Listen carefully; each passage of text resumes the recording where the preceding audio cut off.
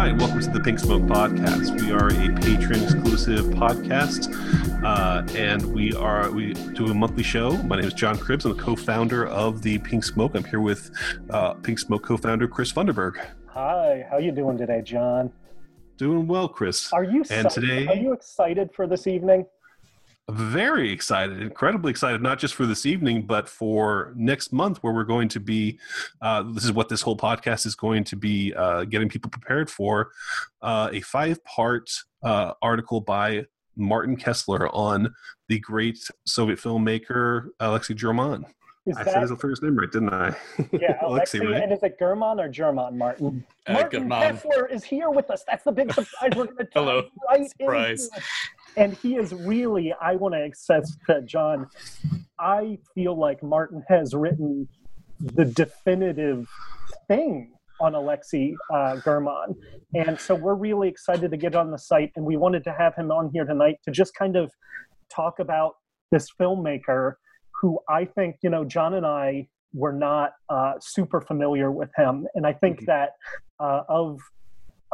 he's a filmmaker that I think it's reasonable to not know a lot about. And this discussion tonight is going to be sort of introduce you a little bit of a primer, a little bit of an access point. And thank you for coming on, Martin. And how do you say his goddamn name? Thank you for having me on. I think it's Aleksei German. I feel a little bit like when we discussed Shoei Imamura, like I think he's sort of a filmmaker in that kind of a league who's very interesting and makes these incredible films, who's not necessarily that well known outside of his country, and who's maybe done a disservice in some cases by the Western critics. So that's well, that's funny. I was saying to John right before we recorded this, I think John and I both sort of just want to have this be more of an interview where we get your thoughts, because you really feel like the expert to us. But where this is a filmmaker that I had stayed away from a little bit because of who he gets compared to. And I feel like it's not that I don't like the filmmakers he gets compared to. It's like you see a still or a trailer, and then here, like they just trot out the Eastern European all-stars, the Tarkovsky and Bellatar and Andrzej Wajda in reference to him. And I think that's to make him seem huge. But I think a lot of these are bad comparisons for what I've seen, and they've kept me away from the movies. Sure. I mean, in the article, I start off comparing him to, people like Tarkovsky and Kubrick, just to kind of grab Markéta Lazarova, just to kind of grab attention. And from there, I tried to go back and then kind of rebuild back up to that to make it maybe more of a fair comparison and understand how different his film might be from Andrei Rublev. Like I heard somebody say, Hard to Be a God, it's basically a nihilistic version of Andrei Rublev. And I thought, that's exactly what kept me away. They're both 3.5 hours and miserable, but they're nothing alike. Right. The similarities start to seem more superficial the more you delve into where he's coming from, I think. Well, I think, Martin, too, the reason that we consider you the expert on German is that, you said you are the expert. Sorry, go on. You said that you were interested in doing an article on him. I was expecting, 7 or 8 paragraphs on Hard to Be a God, and then we get this magnum opus from you, sir. It is overwhelming and just so full of great insights and just great history of his career, his life. Too. It's such a breeze. It's a wonderful read. Yeah. It's not scholarly, overly academic. It is very informative and fun to read. So I'm just wondering where. But I think I want to ask you first, because this kind of thing can be overwhelming for some people who've never seen his films. Do you think someone can watch Hard to Be a God, which got a lot of attention when it came out in America finally 2 years ago? Without knowing anything about the filmmaker going into it, without seeing his previous films? I mean, that's how I walked into it, basically. I didn't know anything about him, and that was sort of the driving force for me to find out where this movie came from. But and Hard to Be a God is recent. It's 2013. Yeah, but after going through, I sort of wouldn't recommend people start that way if they're going to get into his films. I think it's just sort of by virtue of the fact that that was the one that was released when I became aware of his, or yeah, I mean, that's the reason why I became aware of him as a filmmaker, you know, and that's, you know, just out of necessity. But I think the way I worked through his filmography, it's almost backwards to what I would recommend at this point. Can I just real quick, I did say at the beginning, this is for novices. Take us through the basics. Who is he? Where is he from? What eras is he making movies? How many movies did he make? That sort of thing. Sure. He's a Leningrad filmmaker. He worked during the Soviet and post-Soviet eras. He made his first film in the late 60s. It was a co-directorial project. And that film you can almost discount the way you could discount a student film. He had been working as assistant director for about a decade leading up to that, but his proper debut, Trial on the Road, he completed 1971. That film was shelved for 15 years, so people didn't really see that. So he wasn't really on most people's radar, even in Russia, until the mid 70s. He had made his second film, 20 Days Without War. Mm-hmm. I thought it was funny reading that, it won these like best debut awards. And you look at it and like, clearly it's not the work of a first-time filmmaker. It's his second film. He's very experienced, very assured. You know, so, but that was the film that most people would have seen first by him. That was the first one I saw. Right. And by the early 80s, mid 80s, his film, My Friend Ivan Lapshin, that turned into a big hit. It was partly held up as being an example of perestroika, like the sort of reformation that was going on under Gorbachev, this film that kind of looks back and reassesses the past. And around that same time, Trial on the Road was released, and that kind of helped. You know, I think the combination of those two films being released around the same time. Yeah, he had his reputation basically skyrocketed right then. And then he didn't really do much with it.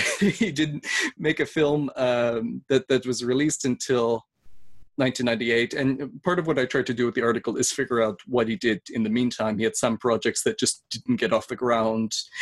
He taught a lot. He was sort of writer on a number of films, produced a few films that were very interesting. But I think people expected that follow-up, and it just didn't come. So by the time he got around to making Krustelia, My Car, which is this sort of tour de force, I think, examination of life under Stalin, I think he had almost been forgotten about by that point, or had lost all the kind of steam that had been built up with My Friend Ivan Lapshin. So like that film wasn't received very well. It had some audience in Russia, and then it was enough of a success that he could move on to directing Hard to Be a God, which is the film he had tried to make as this first solo feature film, and just kind of kept coming back to it over the years. I think he said he had about 3 or 4 false starts before he finally went into pre-production for the final time in 2000. I think that's one of the reasons why he might be considered so inaccessible to some people, because of this kind of warped, output where, you're waiting for years for something new, and he has he gains a reputation, and people don't really understand that there's censorship involved from the government, and that there's difficulty he's having just getting these films made. For any filmmaker, I think you kind of think about Orson Welles and the latter half of his career, where he's just finding it impossible just to get films done, and it becomes frustrating to kind of look at the full filmography the way you do a regular director, where you can just say, well, he had a constant output of like a film every 2 or 3 years, but this is like a spanning sort of thing, like a small amount of film over 40 years. Do you think that might turn some people off to German, that they can't just can't accept like this weird kind of output, that the way it comes out? And let me ask too, as a sort of follow-up to that, are these films similar? Like thematically, not thematically, but the way they're textured and put together, are they similar kind of films the way like Tarkovsky made similar kind of films his whole career?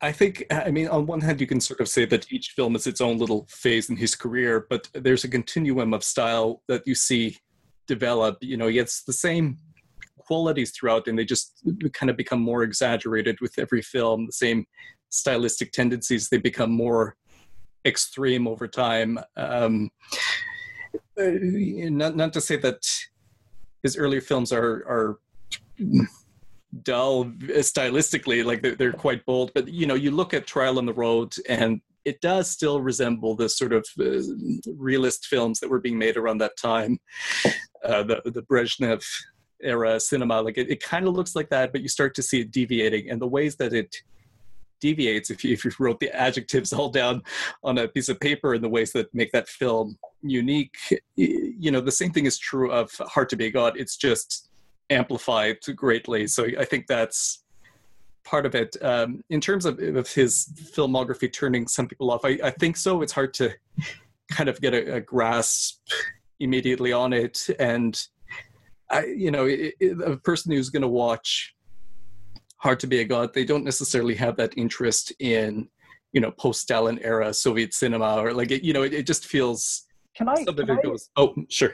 No, I just, I'm thinking here, and it's like, God, this is turning into the exact kind of conversation that it had turned me off this filmmaker. Okay. But I want to mean, this is what I was thinking, is before we started to record, I said to John Cribbs, I'm going to throw a comparison at Martin to see what his reaction is, because I think he'll be like, oh, that's exactly why I like Hard to Be a God. And here's the movie I'm going to compare it to. And John blurted in with Monty Python and the Holy Grail, and I laughed and said, no, Alien 3, right? Well, so I think that these films are what I think of more when I watch these movies than Andrei Rublev, truly, than, Ashes and Diamonds or some other Soviet post-war movie. You haven't seen it yet, but I did a big comparison between Alien 3 and Hard to Be a God, actually, in the article. I haven't sent that section along yet, but I talked a lot about Vincent Ward's version of Alien 3. Exactly. I mean, that's the closest thing that came to be. But even Vincent Ward's earlier film, The Navigator, I thought that like there's a lot of similarities between that and Hard to Be a God. And I started, thinking about like Sally Potter's films. Like she's, what I like about Orlando, for instance, I think there's some of that in Hard to Be a God or some of his films. And, German, like I tried to stress that he can be very funny in his films, and even, to the point of like camp or slapstick, like not exactly Monty Python humor, but his films are close. They feature a lot of filthy people falling down. They do. Like, he knows exactly how to deflate a moment that you're taking seriously by have like one of the main characters bump his head or slip and fall in some mud. Like, I like, Trell on 20 Days Without War, the very last scene that they have together when she kind of walks away and, she steps in that like mud pile. And that's the last image you see of the, the romantic leading lady in the film. It's like getting muddy. So I think there's a lot of that. I love one thing that you say in your article that I love is that the films have beautiful moments that aren't apparent when you watch them the first time, that when you engage with these films, that you start to see his hand in them a lot more, almost like it's hidden. And I'm just wondering, I'll just say, like, I have not seen any of his earlier films. I've only seen Hard to Be a God. So going through your article, you really sold me on, his touch and what he brought to these films, like creatively, and like what his voice was in these films. And again, that's something that like is both kind of, illuminating and frustrating at the same time, where it's like, you really have to be on your toes to like really appreciate these films. You really have to be engaged with them in a way that you're not with, just a normal film that's just, that kind of gives you all the answers and everything.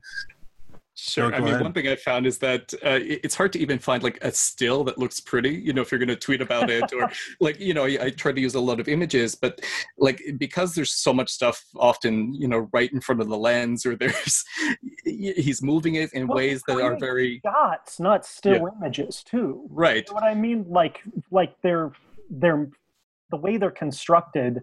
is not just here's a single frame, it's here's, 24 frames a second every second. You know what I mean? Yes, exactly. No, I think the motion is a big part of that, and it's hard to get across sometimes in an article that's not using video. It can be a bit tricky. I tried to do at one point, and this is me getting back to like a Bellatar comparison, which I know we're trying to shoot away from, but like I compared the opening shot of Werkmeister Harmonies with the shot from Crucialia My Car, and they're both roughly the same length, and they're both composed of all these different types of images. There's close-ups, there's two shots, there's wide shots, there's close-ups of objects, and they're all just within a single camera movement. And other directors are famous for their long takes too, and I think to the point where sometimes people are just impressed that it is a long take. Really a shtick. A shtick a lot of the time. I think in German's case, that feeling of unbroken reality, that's a big part of it. And it kind of creates almost a feeling of unartificiality, not in an obvious way, but like, this is what would happen if somebody just had a camera running and wasn't thinking too much about it, and it was just, moving it around the room. It doesn't feel there's an invigorating as perfectly to it, right? Yeah.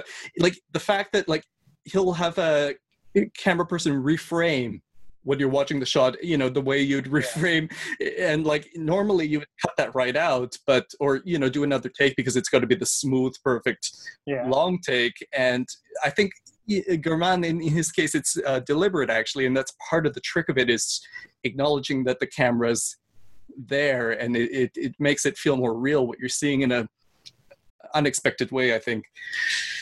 Sort of a controlled messiness.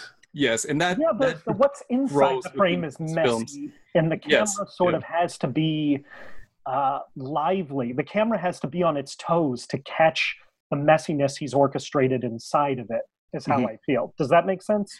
Absolutely. And I think it's funny that I was just going on Letterboxd not too long ago, and there was a list of slow cinema, and somebody included a few of Aleksei German's films, and I thought that's so wrong.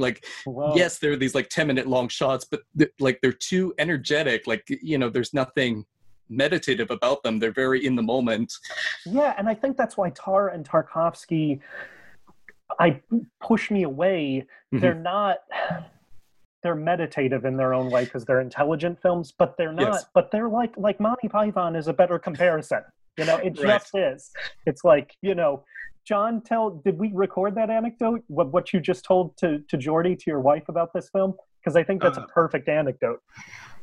When I told her it was a difficult film, Hard to Be a God is a difficult film to watch, and she didn't. I couldn't explain why. I couldn't find the words to tell her why. So I said, just turn on 2 minutes of the movie, just a random moment in the middle, and it's a guy urinating against a wall, with his dick slipping out, and she was like, okay, I get it.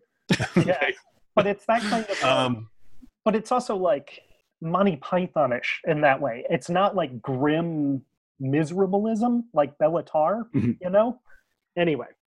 Well, I'll tell you, the breaking of the fourth wall in Hard to Be a God, of the people constantly looking directly into the camera, what it reminded me of mainly was the shot in Aguirre where they leaves Kinski and it's panning across the river, and then Kinski suddenly and abruptly turns up in the shot again, like it's just there, moves himself in a position. Of course, the anecdote is Kinski was trying to always be on camera and always be in the center of attention. Yes, the twirl, exactly. Yeah. But it gets you get this great effect where it's it's jarring because it's very orchestrated when you see him in the first at the beginning of the shot, and then when it pans across, you don't expect him to come there and suddenly be right in your face. And I get that impression a lot from that from almost every scene, I think, in Hard to Be a God. Mm-hmm. I think that's partly why it was difficult to put together those scenes.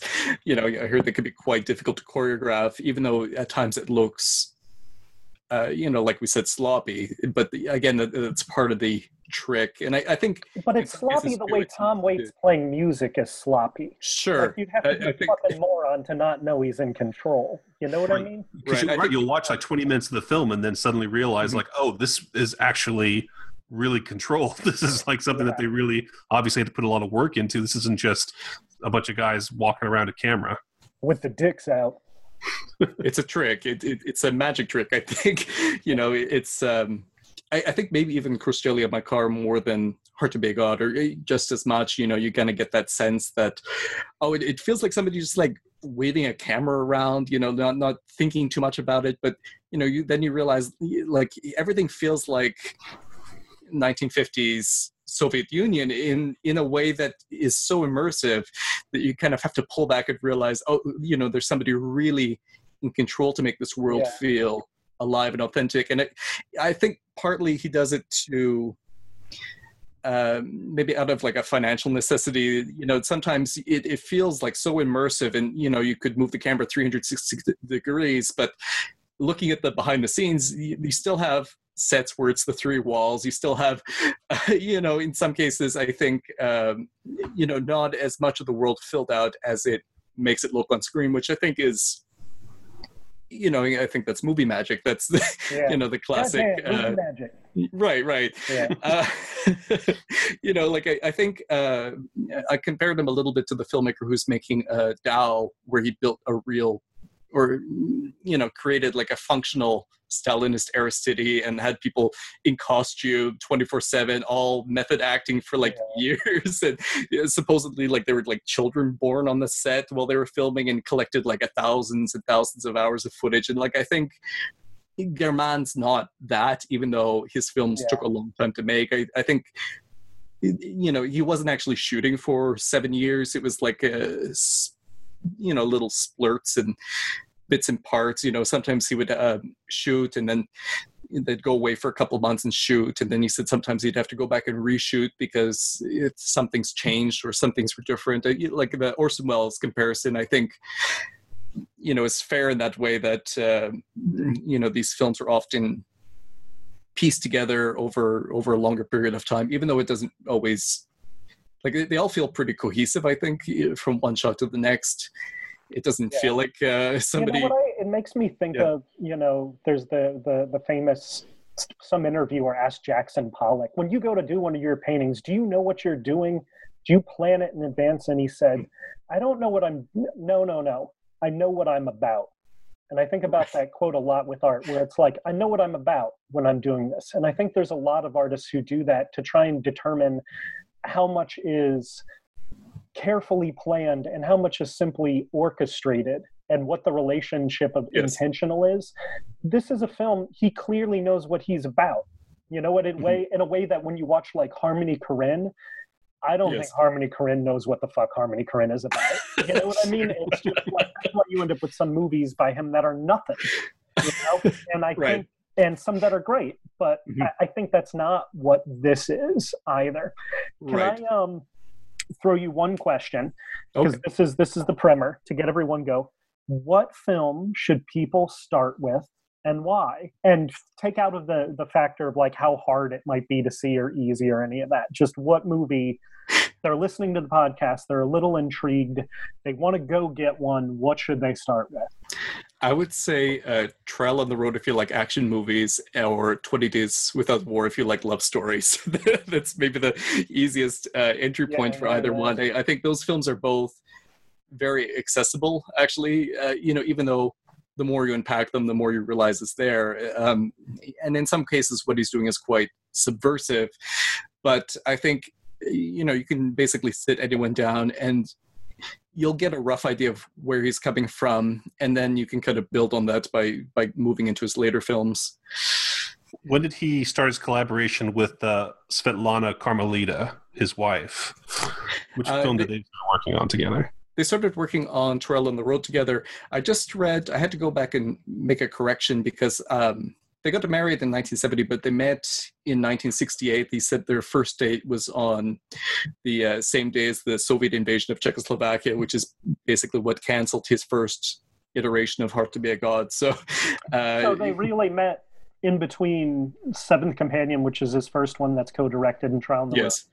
After they met, they were just working together from then on. Yeah, and they stayed working together for the next 45 years. She had some projects, I tried to mention at a certain point, that she made on her own. She had a solo screenwriting career. But I know sometimes the solo screenwriting credits, like, she was pretty open about the fact that they would write things together. That was the case with the Torpedo Bombers. He was fired from Lenfilm at that time, so he couldn't really do much. So they wrote that one together. It was based on one of his father's unfinished stories, and it was kind of a combination of his recollections from childhood and his research, and I think one thing I think she had a real talent for that you can see fit in with his filmmaking is she's great at picking out sort of specific moments to make something not generic, I guess is how I would describe it. She has a very good sense of making a scene have some specificity that makes it very memorable and makes it very emotional. And I think that a lot of the times her contributions are to kind of move the stories away from cliche in interesting directions. Like I thought it was interesting, she said one of the first things she did when German had her start working on the script with him for Trial on the Road is she got rid of a love story, because I guess it wasn't right. It was just like in there to be in there sort of a thing. So I think she could be, unsentimental when she had to be, but she knew when it was right to put in the emotion for his film. So like, I think part of the reason why he became great after the Seventh Companion is because of her, basically. I think that creative partnership is why he was the filmmaker he was. Yeah, and the fact that she and his son, right, were the ones who completed Hard to Be a God after he had passed away. It seems like they were very important collaborators. I'm really intrigued by the idea, though, the love story in 20 Days Without War. I think you really do a good job selling that in the article. The idea that it's a middle-aged love story and not one of young love, just as it's starting. I think that's what I would want to see.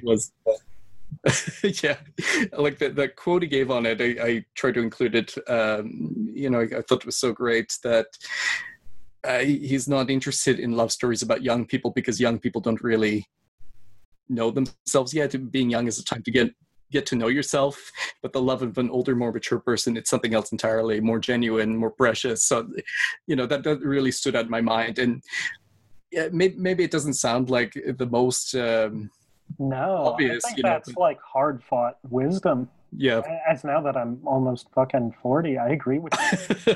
when I was 24, I fell in love with every girl I ever met. Now I don't even know what it would take for me to fall in love. It seems impossible. No, I agree with that completely. And that movie too, that movie's about cynicism isn't the right word, but like becoming like awareness that politics, it's got the movie within a movie based on the main character's life. I mean, that's one of my favorite parts of it. Clearly trying to understand yourself and understand your life and having sort of like a reflective quality about it.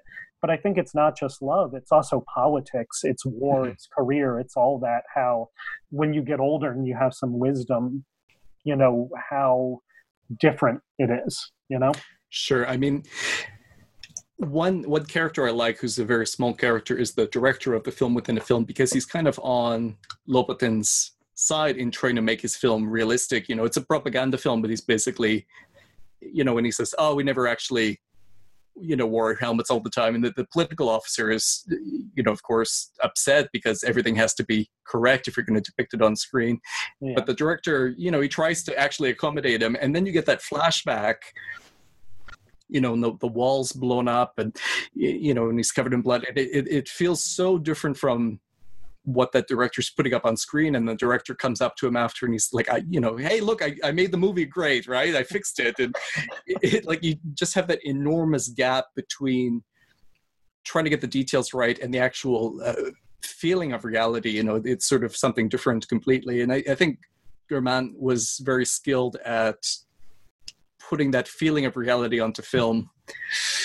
Don't you think also, this just also reminds me of, I noticed thematically, and I was wondering if you could talk about it, he's interested in sort of like when people create like experimental realities that they're in control of, that they're the god of, right? So you have the movie within a movie, which is sort of like an attempt to like, it's like an experimental reliving of life. And the same thing, that's what Hard to Be a God is all about, right? Is sort of this experimental reliving of human history from the Renaissance era, right? Sure. You know what I mean?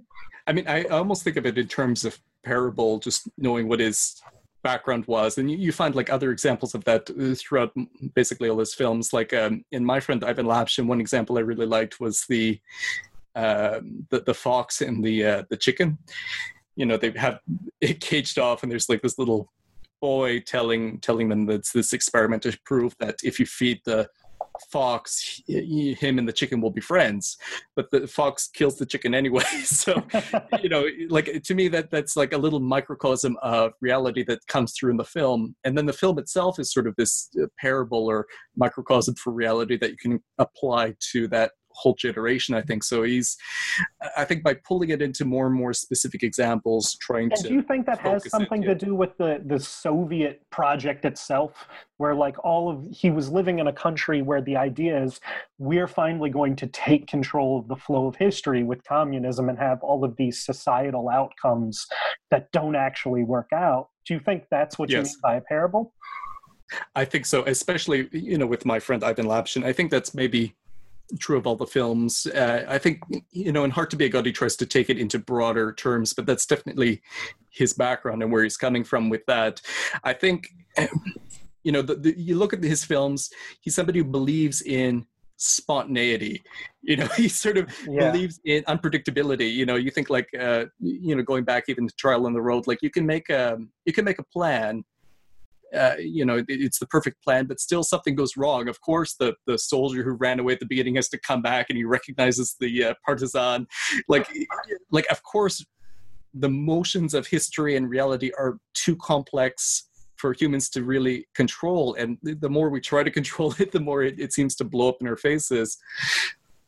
I want to ask you this because, you know, I think what I'm really trying to do, and obviously the article will do a better job at this than like a 40-minute podcast, but I'm trying to kind of knock down the barriers that people might have at, you know, checking out German's work. How much of Soviet history or Russian history do you think is necessary? I mean, obviously the war and the impact of people being erased by revisionism and just these political powers taking over and knocking out the last one. How much do you need to know going into a film like Trial on the Road? I think the more you know, the more you can fill it in. I don't think it's that much really, you know, like it's especially by the time you get to something like Hard to Be a God, it's completely universal. You can tie it to specifics in Russian history. And I think it is very much a film about the Russian history, but it's also something that you can draw universal things out of. I mean, you know, Trial on the Road, like you don't really have to have much knowledge of history to know that there's something weird about a Russian who's side with Germans who, you know, goes to betray the Germans at a certain point. So he's a double traitor, but he's also the film's hero. Like, you know, there are things where I think it doesn't take too much context to understand what he's talking about. Yes.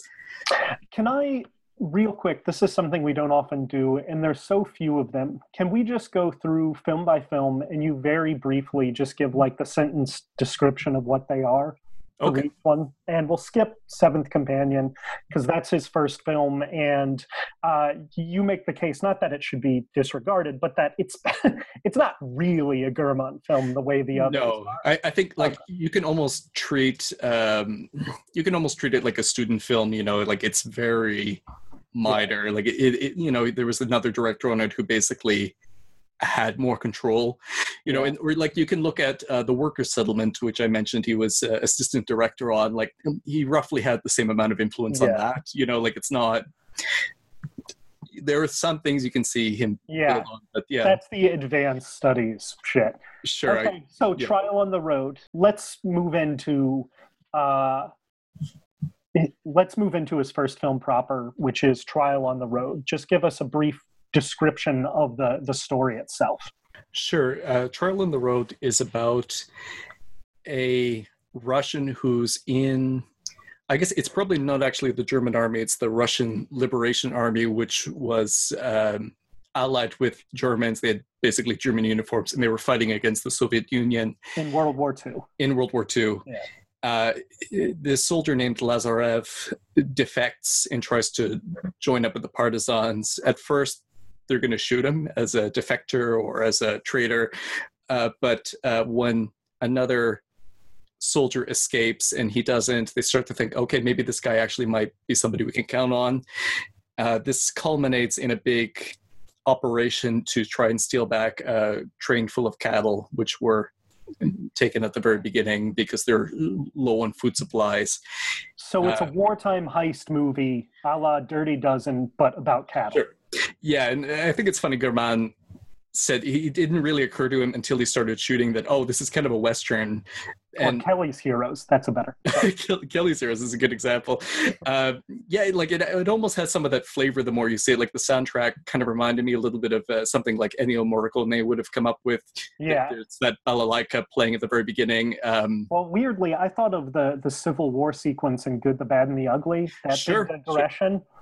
Yeah, or, it's a weird. It's not. It's like an impressionistic feeling, but like the very end when he picks up the machine gun, he's like the lone hero with the belt-fed machine gun. I said, he's a bit like the famous, Russian movie Chapayev, but he's also like Django from the Franco Nero. Like it almost fits in with that image too. So like in some ways, it's like a spaghetti western a bit for World War II. Spaghetti westerns are a great comparison for German overall in some ways.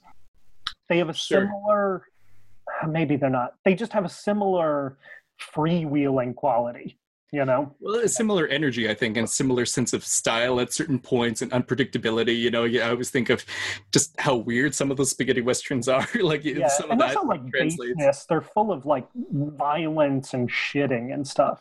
Sure, there's some of that. I mean, he talks about like being a big fan of westerns, and like he did specifically mention spaghetti westerns. I know he mentioned spaghetti westerns again when he talked about working on The Fall of Otrar. So like, there's definitely an influence there. I think. He combines it with other things too. He's not just trying to do that. But I think, some basic things like the way spaghetti westerns kind of confuse the morality of the classic American Western. He's trying to do that for like the classic Russian war film. He's trying to muddy the morality of it. Yeah, and it also reminds me of sort of the 70s Westerns, the like post Westerns by Don Siegel or Sam Peckinpah, whoever, who would have the Civil War soldier be the hero, right? The Southerner, the Southerner, right? That this has a sort of similar thing where, I'm thinking of Clint Eastwood in Beguiled, that sort of thing. But that's a character that's around a lot, which is the Southerner. Sure, I think Josie Wells is the Southerner too, right? Yeah, stuff like that. I mean, he also does things in it like that whole Confederacy. God damn it, that's the word I'm looking Confederacy. for. Right, sure. I stayed up till 3 in the morning trying to think of like funny like Martin Van Buren jokes, but if you thought of one, you've literally thought of all of them. I guess so.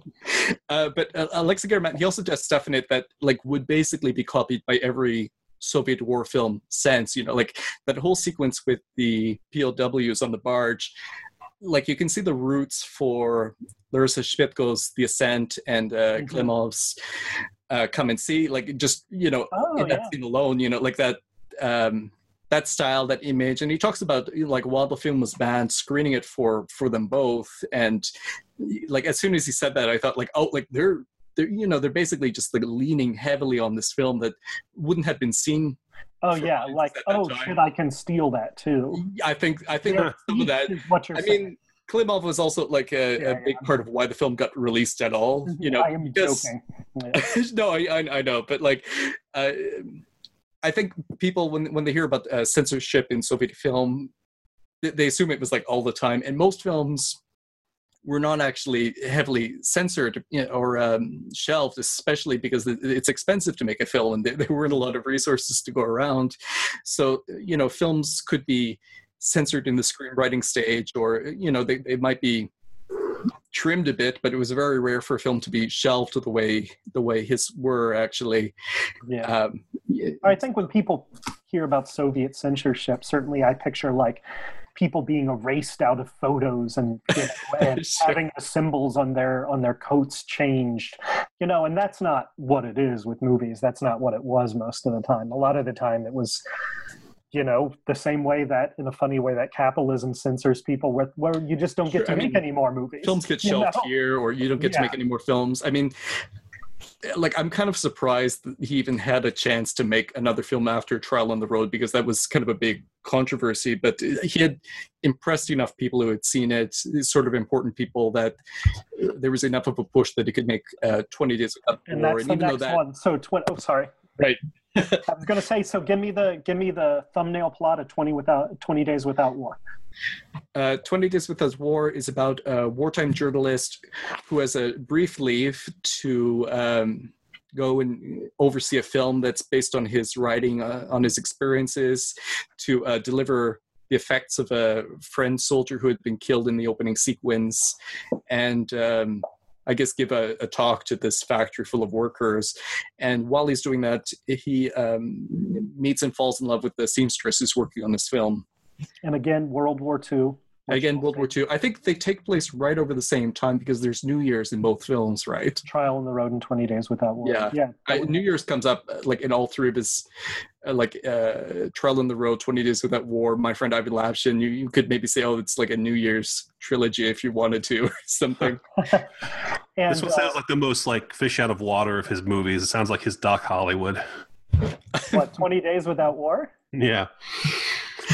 I know, in some ways it's like the most German, because like Trial on the Road, I think he's like still trying to figure himself out a little bit, or trying to see like what works and what I can get away with. Like Svetlana Kapelita said, when he was editing, he put together a scene in sort of a conventional way, and it just didn't work. And it wasn't really until he realized, like, maybe for the scene where somebody's talking, instead of cutting to the shot of the person talking, then cutting to the shot of the person talking, I should put the camera on somebody who's listening, or put the camera on somebody else. And he started to see the film come alive in that way. So he I think, figured out what he was actually good at with Trial on the Road, and then 20 Days Without War, he implements it from the start. So in some ways it feels much more thought out, I guess. Like it's less like somebody kind of discovering what their style is as they go along, as somebody who has a clear idea from the beginning.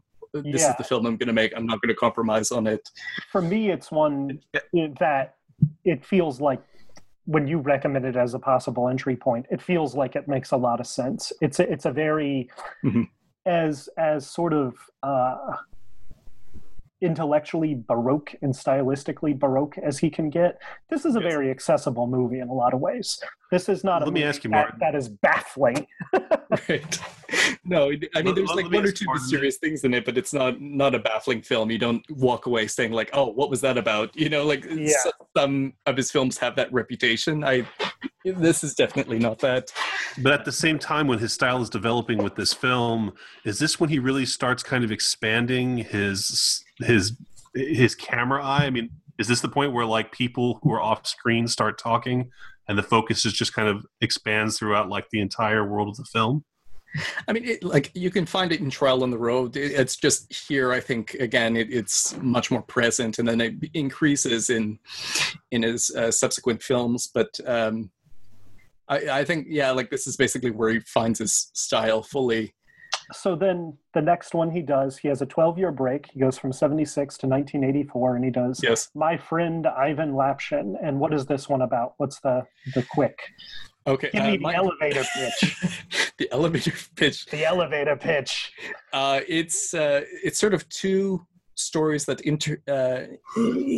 interconnect in unexpected ways. One is basically a love story. One is a crime story. No. And at their center is the character of Ivan Lapshin, who's a detective, and he falls in love with this actress who, it sort of implies maybe she's not that great of an actress, but he's very head over heels for her, and she turns him down, and he basically ends up killing the criminal he's after. And this is in 1935 into 1936 Soviet Union, so right before the big purges, lots of people being sent off to the gulags, the big Stalinist brutality that's kind of right around the corner when the film is set.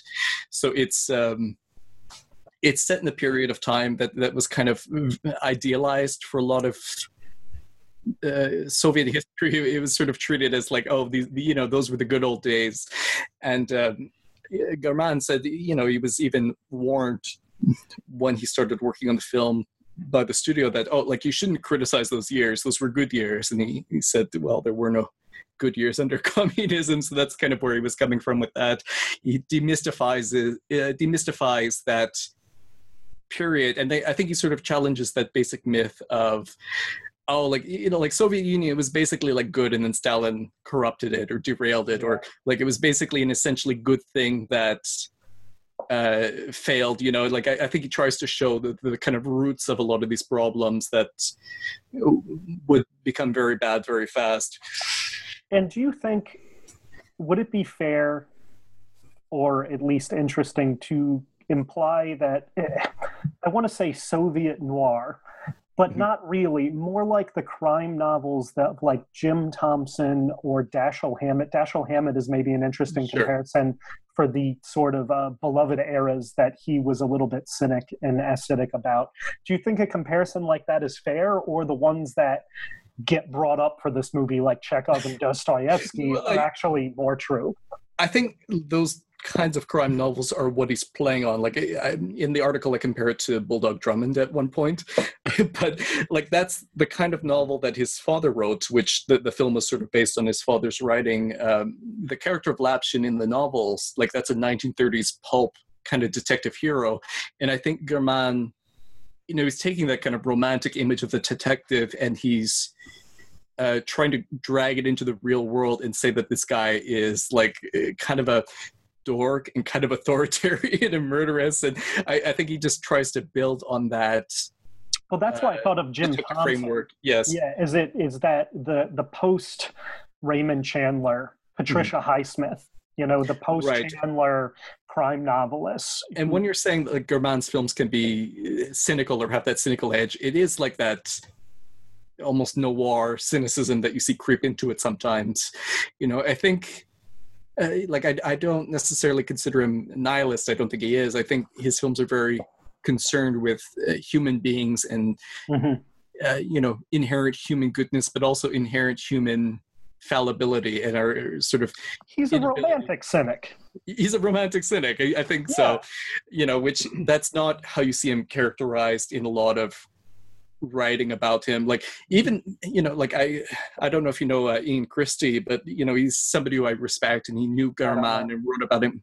But I was reading his piece about my friend Ivan Lapshin, and he's going on about, at least he's very optimistic about that time period. And, you can feel the optimism, and I just want to reach through my computer and be like, no, the optimism is a trap. It's a trick. Don't buy it. I think even people watching the film can kind of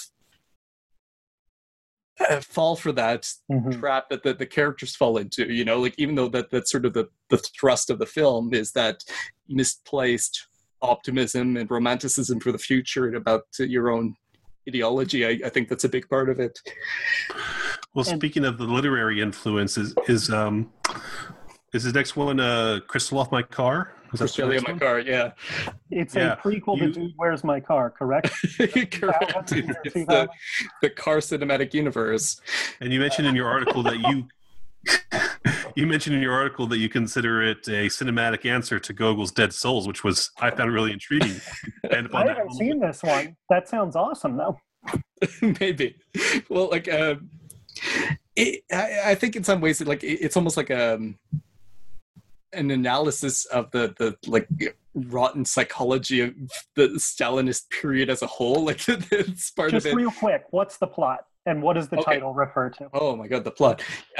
This is kind of the point where German switched over into all his previous films are right around hour and a half, hour 35 minutes, and then he kind of jumps into the 2.5 hour, 3 hour long film after. The film's almost double in length. So Crystal Off My Car, it's actually probably plottier than most of his films, although some people have said there is no plot. But the story, it's about a brain surgeon who's caught up in the doctor's plot, which for people who don't know, it's the plot where Stalin kind of accused a bunch of doctors, Jewish doctors, of trying to poison him. So without really knowing what's going on, this doctor realizes that people are after him. He's going to disappear shortly. He's on somebody's list. He finds a double in like a walled off section of his hospital. And I know like a lot of people have said, oh, that's maybe like an allusion to the novella, The Double. But I was listening to German in one of the interviews, and he talks about how in the Soviet history, they really would get these lookalikes to sometimes go on a show trial while the real person was already shipped off to a gulag or already dead. So like, I think he realizes that something bad's about to happen. So he tries to escape, but they catch him. They send him off to a gulag, and it's like pretty awful. He's beaten, he's raped, his shoe gets stolen. And right when it seems like, okay, he's about to give up hope, you know, these officials come looking for him, and they take him away. He's not sure what's happening, but he's kind of hurried off to this like big grand dacha outside of Moscow. And, you know, he's led down the hallways, like, you know, put out your cigarette. And a dacha, because that word comes up a lot in reference to this. That's just like a vacation home, right? Yeah, it's like it's basically a mansion in this case. Okay. And just that word gets in the description of this movie. That word gets used constantly. Okay, there's a couple of Russian words I used. I don't know, like if they're common enough that people will be able to follow, but he's led into this room, and there's Stalin on his deathbed, and he's asked to attend to Stalin, and Barry is there, who's basically just waiting for Stalin to die so he can take over. You know, he's sort of like whispering in Stalin in one moment, the next he's acting like he's sad that Stalin's about to die. You know, he's kind of playing that game. You know, so he attends to him. Stalin dies. Beria gives him a great... Oh, hold on. Martin? Are you there, Martin? Martin, I lost you. John? We lost Martin. Martin, can you hear us? If you can hear us. Wait, can you hear us? Yes, I can hear you. John, what word did we lose him on?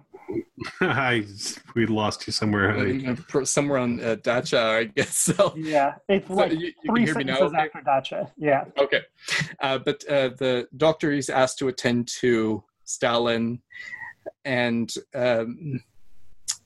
Beria, as soon as Stalin dies, Beria gives him this big kiss and says, "Krustelia, my car, like get my car. We're going to Moscow." And Beria, that was head of the NKVD, like the head of the secret police. I don't know. Okay. If just wanted to make sure if that Beria would be recognized. Yeah. You mentioned at this point, Martin, there's that film that just came out, The Death of Stalin, the comedy. Like Beria is the major character in that. He was just one of the big. One of the important people vying for the position of head of the Soviet Union, basically, and he would lose that. He'd get his own show trial and shot. But, you know, at the time, it sort of seems his own show trial. How exciting! The film's funny, Death of Stalin. I mean, this is pretty funny too. I mean, there's like that inherent irony of Stalin sending away all the doctors to a gulag, and then like a week later needing a doctor badly. So you know, there's some humor to it, just like it built right into the structure of the story. But you know, this doctor, and you mentioned too, Martin, at this point in his career, at the post-Soviet career, his films start getting more grotesque, right, more baroque. Yeah, I think maybe it's the way his style was going naturally, but I think especially just in that era, there were less restrictions put on him. He could kind of do more of what he wanted. So, you know, it's quite grotesque, some of it. I mean, one of my favorite things is just how the death of Stalin is portrayed. It's like very upsetting, I guess. It's you know, you see this guy foaming at the mouth and farting, and you know, and then kills over. Like it's a very human death. He doesn't. But it's also Monty Python, what you're describing. Right. It is also a little bit Monty Python-y. You know, like it's not. it's not the kind of like serious dramatic, he closes his eyes and that's the end of the era. Like it's not like, I always think about, Dashemsko's Earth, where the opening scene is the grandfather dies and he's there in the field with his family and they're all looking at each other and he goes, well, it's time to die now. And they're all like, oh, build your like, your Soviet proletarian function. You're like a farming machine. Oh, now you're dead. I always think about that. Like, that would be, if you saw that in real life, you'd be like, these people are fucking insane. Like if you stumbled upon that scene in a field, you'd be like, oh my God, I'm in the Children of the Corn. We got to get out of here. Anyway, which is a long-winded say. I like German's take on things. Yes. It's no less stylized than Dashemsko, but I find it more realistic, believable, not realistic. Yes. How about that? I mean, the word that gets kind of stuck on him a lot of the time is hyperrealism. Yeah. It's exaggerated, but it makes you feel like you're watching something real. There's like an integrity to this reality and the way people behave in it and the way they stub their toes. It's kind of like reality folded into a little tight frame. That's the feeling I always get when I watch, especially Chris Jelly in My Car and Hurt to Be a God. Those two are very compact in the reality they depict. Yeah. Well, it's interesting. The four we've been through before, they're actually all sort of not tightly grouped together, but over a 20-year span in Soviet history. You have Kristallya My Car is post-Soviet. That's set in 1953. But so My Friend Ivan Lapshin, that's 35. Then you have the two war films, Trial on the Road and 20 Days Without War. And then Kristallya My Car is immediately It covers the whole Stalinist era. Yeah. And then it jumps to what many people consider to be his magnum opus. In 2013, he makes Hard to Be a God. And what era is that from, Martin? What time period in history does that cover? It's maybe from the future, but also the past. It's a science fiction film about a planet that's like Earth in its medieval era. I think, it's sort of funny, the line, it's that it's identical to Earth, except it's like a little bit smaller and wetter. So it's got these castles. It's like, the ecology is the same as on Earth. I remember reading old message boards. I thought it was funny from like mid-2000s, people speculating like, oh, are there going to be like aliens in an Aleksei German film? Is he going to do like puppets for creatures? But like it's not that kind of a film at all. Like I think if you just sat down and watched it not knowing what it was, you could mistake it for medieval drama. There were a lot of he did a lot of research into the actual medieval period to create what you're seeing on screen, but it's also flesh and blood fantasy. It's also fantastic. Well, what it reminded me of too is the Richard Lester, the like Robin and Marion and Three Musketeers. It has that same attention to period detail combined with like people falling in mud and being like sweaty. You know what I mean? And raucous in the same way. Obviously, that's Lester's signature. Sure. A film that you might want to compare it to is Chimes at Midnight, or like some of these Shakespeare films. I would not. Okay. Maybe not. I would like for people to see Hard to Be a God, not people like Chimes at Midnight, right? No? Do they? People I have a real test of character. If you try and tell me fucking Falstaff is funny, I don't trust you. I don't trust you at all. You're not quite my ideological enemy, but like you'll line me up for the gallows on my show trial. If you're willing to say Chimes at Midnight and Falstaff are funny, man, you're dangerous. All right. I'll stand away from that, but maybe something like Throne of Blood might be a good comparison, where like it's slightly exaggerated, or maybe Svankmajer too. Oh, weird! Yeah, I didn't even think of that. That's an interesting. I might have to think more about that. Think of Faust. It has that same medieval sci-fi futurism. Yes, version of Faust. Absolutely. Yeah. Huh. Well, that is interesting. But like it does, there are points when it deviates from real history. Like there's clearly stuff where it's just like he's making things up and designing things, and like his but his the plot is essentially it's like there's another planet. Yeah. And would you care to go through it? Sorry, I just want to.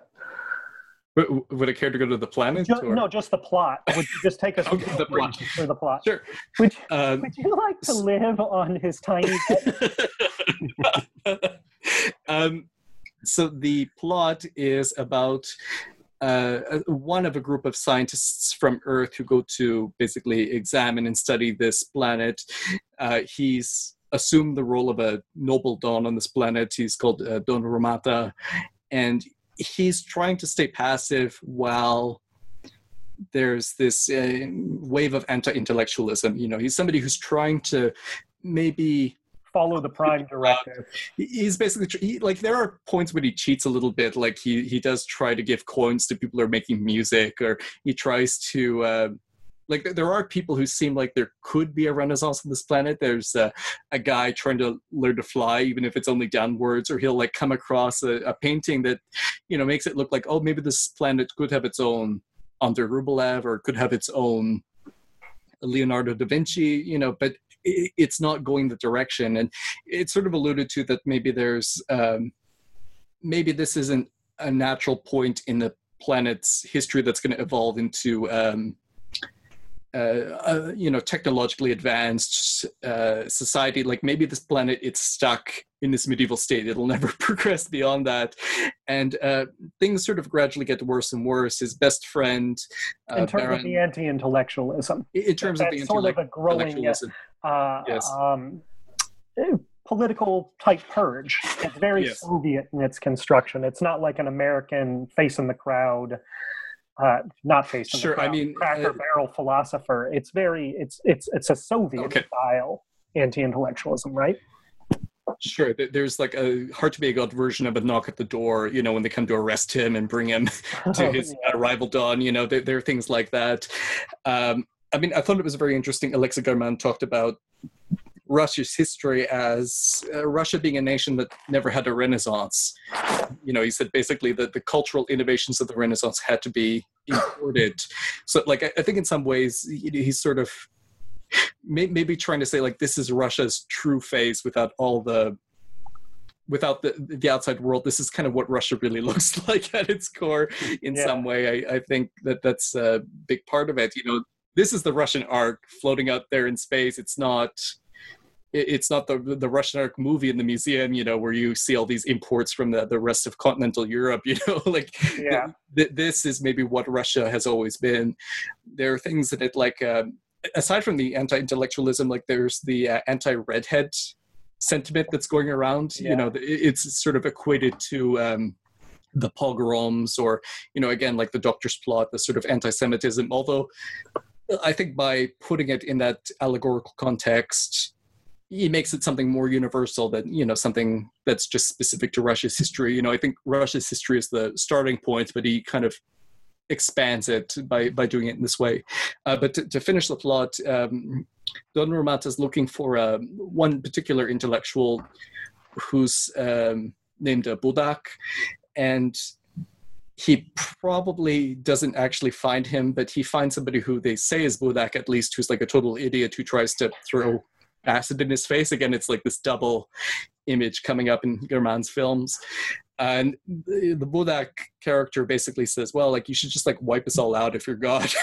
And he tries to hold off, but Don Romata's best friend, the Baron, gets killed. His girlfriend gets killed. He really doesn't have anything left. So he basically commits genocide on the people of this kingdom. And then there's a little dialogue at the end with some of the other Earthlings who show up, and Don Romata decides to stay on this planet while the rest go back to Earth. Hui. Something I really appreciate about the film, because it's based on a book by the Strugatsky brothers, who also, their book was adapted by Tarkovsky into Stalker. And very self-seriously, I would never say that Stalker wasn't a huge important thing that exists, but it's almost completely stripped of the humor, the really witty stuff that you find in their books. And Hard to Be a God, I think, really embraces that humor in a way that you really appreciate that, that it took that from the source material. Right. I think maybe it's the only Strugatsky brothers adaptation that doesn't try to imitate Tarkovsky. I think a lot of people who do adapt Strugatsky brothers, they're I want to make my own Stalker. I think that's simply the motivation when you watch Ugly Swans or what Days of Eclipse, the Sakharov film, like you just want to be Tarkovsky. Like that's kind of the right. feeling I have. Absolutely. I think because I don't know if it's because the origins of German's film go all the way back to before Stalker was even a thing, that like it just feels as if it's a totally parallel vision that has nothing to do with Stalker, you know. Like it's like this film could have come out before Stalker, for instance, and he wrote the first draft. It's in collaboration with I think Boris Strugatsky, the younger one. So he worked with the Strugatsky brothers closely. I think it was pretty something that they would have been happy with. Strugatsky bros always sounds to me like guys who should own a sandwich shop in Pittsburgh, where everything comes with roast beef on it. You want a burger with roast beef for the Strugatsky bros, huh? Yeah, what would the name of the restaurant be? Roadside Picnic, right? You bastard. But it's a serious story, and it has a lot of really great allegory to it, and I think it just goes to show that a story can be really witty and funny and serious at the same time. And again, it's not a knock against Tarkovsky, who, as Chris mentioned, also took Lem's novel Solaris and made it super serious. When took another funny sci-fi writer and made him utterly humorless. But just also had people imitating, like Sartre. I like Stalker a lot more than I like Solaris, though. That's me too. I agree. Right? Yeah. But it's hard to find a point of comparison when you're looking at the film as science fiction. Like, it is a science fiction film, but I think that's almost not the best way of approaching what he's saying with it. And like, I think it almost works better as a historical film.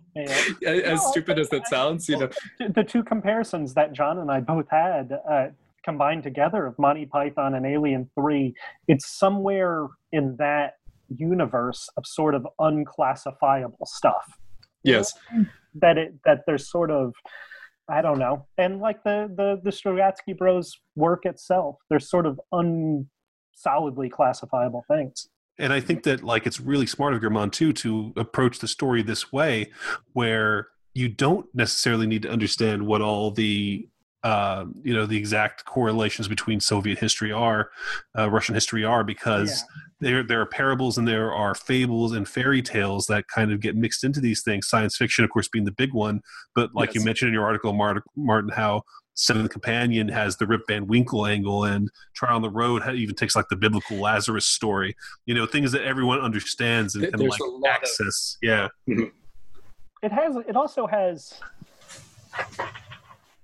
It has the feeling of its satire reminds me of the great picaresques, not in its style, but it has that same, calling it satire maybe isn't even right. The critique is more sort of global, philosophical, intellectual than it is specifically about Soviet shit, Mm-hmm.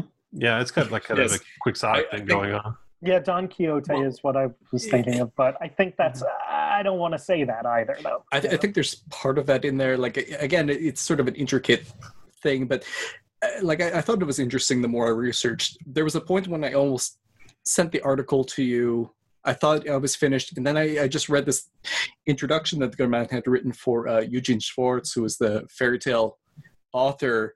And it was German talking about fairy tales and how much, this person sort of impacted him. And all of a sudden, looking at his films in terms of fairy tale and parable and myth, that completely changed how I was kind of approaching them. At a certain point, I had to kind of go back almost from scratch for a lot of it. And I think you do find there's sort of a, on one hand, there's a mythic quality to his films, but also it's so he can kind of break certain myths. It's a strange... It sounds counterintuitive, but I find that's the way. A myth breaker is very good way of describing him. Yes.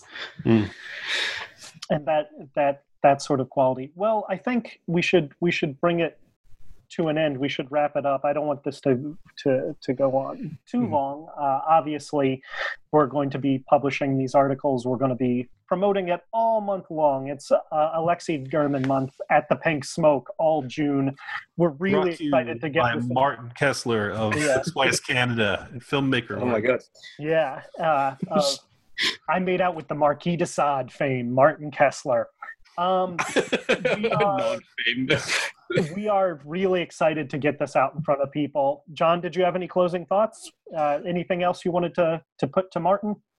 Only that, again, coming from somebody who has vague familiarity with the work, I'm really excited to get the article out there for the reason that I was totally engaged the entire time, and I'm excited to see these movies. I'm excited to go out and watch them now, thanks to Martin, and I think everyone else will too. Thank you. It was a real pleasure to put together. It was sort of a much bigger project than I ever thought it would be. So it ended up being quite satisfying to see that the end is in sight. John opened it and was like, Chris, have you looked at this? It's 136 pages. And I was like, but that's not even the chapter on Hard to Be a God yet. It's like for our website? Is that because... I mean, that was one of the big surprises because, on the Zebras in America podcast, Leanne was on recently after she had seen Hard to Be a God, and one of the things she said is why aren't there books written about this guy? I sort of felt the same way. And what was a surprise to me is there's actually a lot of material out there. There's tons of interviews. He was always very vocal. There's a lot of information, they wrote a lot. It's just nobody really put it together. Yeah. So I don't really, I think truly, I feel like we are putting out that you wrote for us the definitive Aleksei German piece, and that's why we're really excited to get it out there. And thank you again for doing the show. Yeah, thanks for having me. Writing it. Thank you for doing the show. Thank you, Martin. Thank you to thank you so much to our Patreon subscribers for listening to the episode. Keep an eye out. Within a week, we're going to have the first part of Martin's piece up, and it'll be going all month. Thank you very much, everyone. Have a great time.